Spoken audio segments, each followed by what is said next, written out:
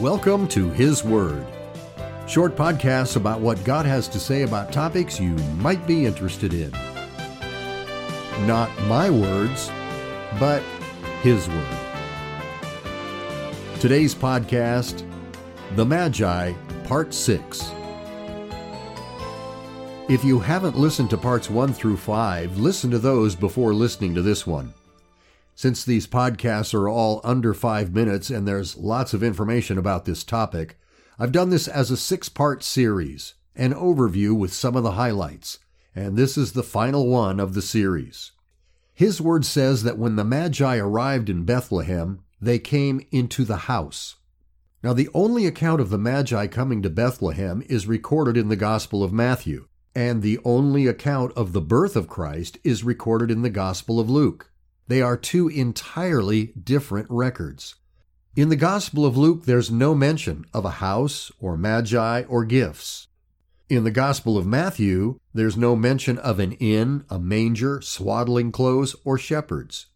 You know, many times different Bible accounts complement each other by adding details to an identical event. But these two records cannot be talking about an identical event.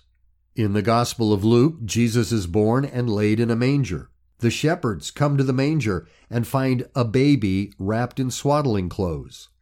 Meanwhile, in the Gospel of Matthew, Jesus is in a house and referred to not once, but in this record of Matthew, 9 times he's referred to as a young child.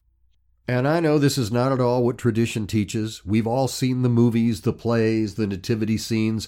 When I was little, I even sang the song, We Three Kings. But His Word does not indicate the Magi were there at the manger. They found him in a house. And speaking of 3 kings, consider the gifts the Magi presented to Jesus. No one knows the total value of those gifts except all of them were very costly. Gold, frankincense, and myrrh. And just because there were 3 kinds of gifts doesn't mean there were only 3 Magi. Why do we assume there were only 3? In biblical times, they traveled long distances in very large caravans, mainly for their safety and protection from robbers. And even though some have given names to these 3 kings, His Word never indicates how many Magi were there. It only talks about 3 kinds of gifts, and therefore we really shouldn't guess.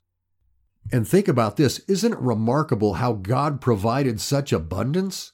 Because later in this record we read that because of Herod's murderous plan, in the middle of the night, God told Joseph to quickly move the family to another country.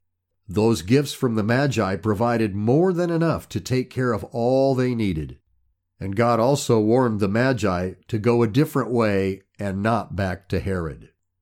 By the way, whatever you believe about the Magi doesn't affect your salvation. But if we're sloppy in handling the Scriptures on matters that don't directly affect our salvation and what God has given to those who are born again, how can we be sure that we won't be sloppy when they do? And if we're going to reach people with the good news of what Jesus Christ accomplished for all of mankind, then how can we do that by promoting myths and fairy tales? That's why a great question to ask is, why do I believe what I believe? Is it because of what someone else said? Or is it because of tradition? Or is it because we choose to believe what God has said in His Word by rightly understanding the Scriptures? Thanks for listening. Subscribe, it's free and you'll never miss an episode.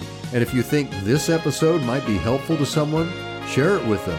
And you can find full-length teachings, both audio and video, available free at confidenceandjoy.com. Have a comment? Just use the Contact tab on the homepage. Until next time, enjoy reading His Word. God bless you.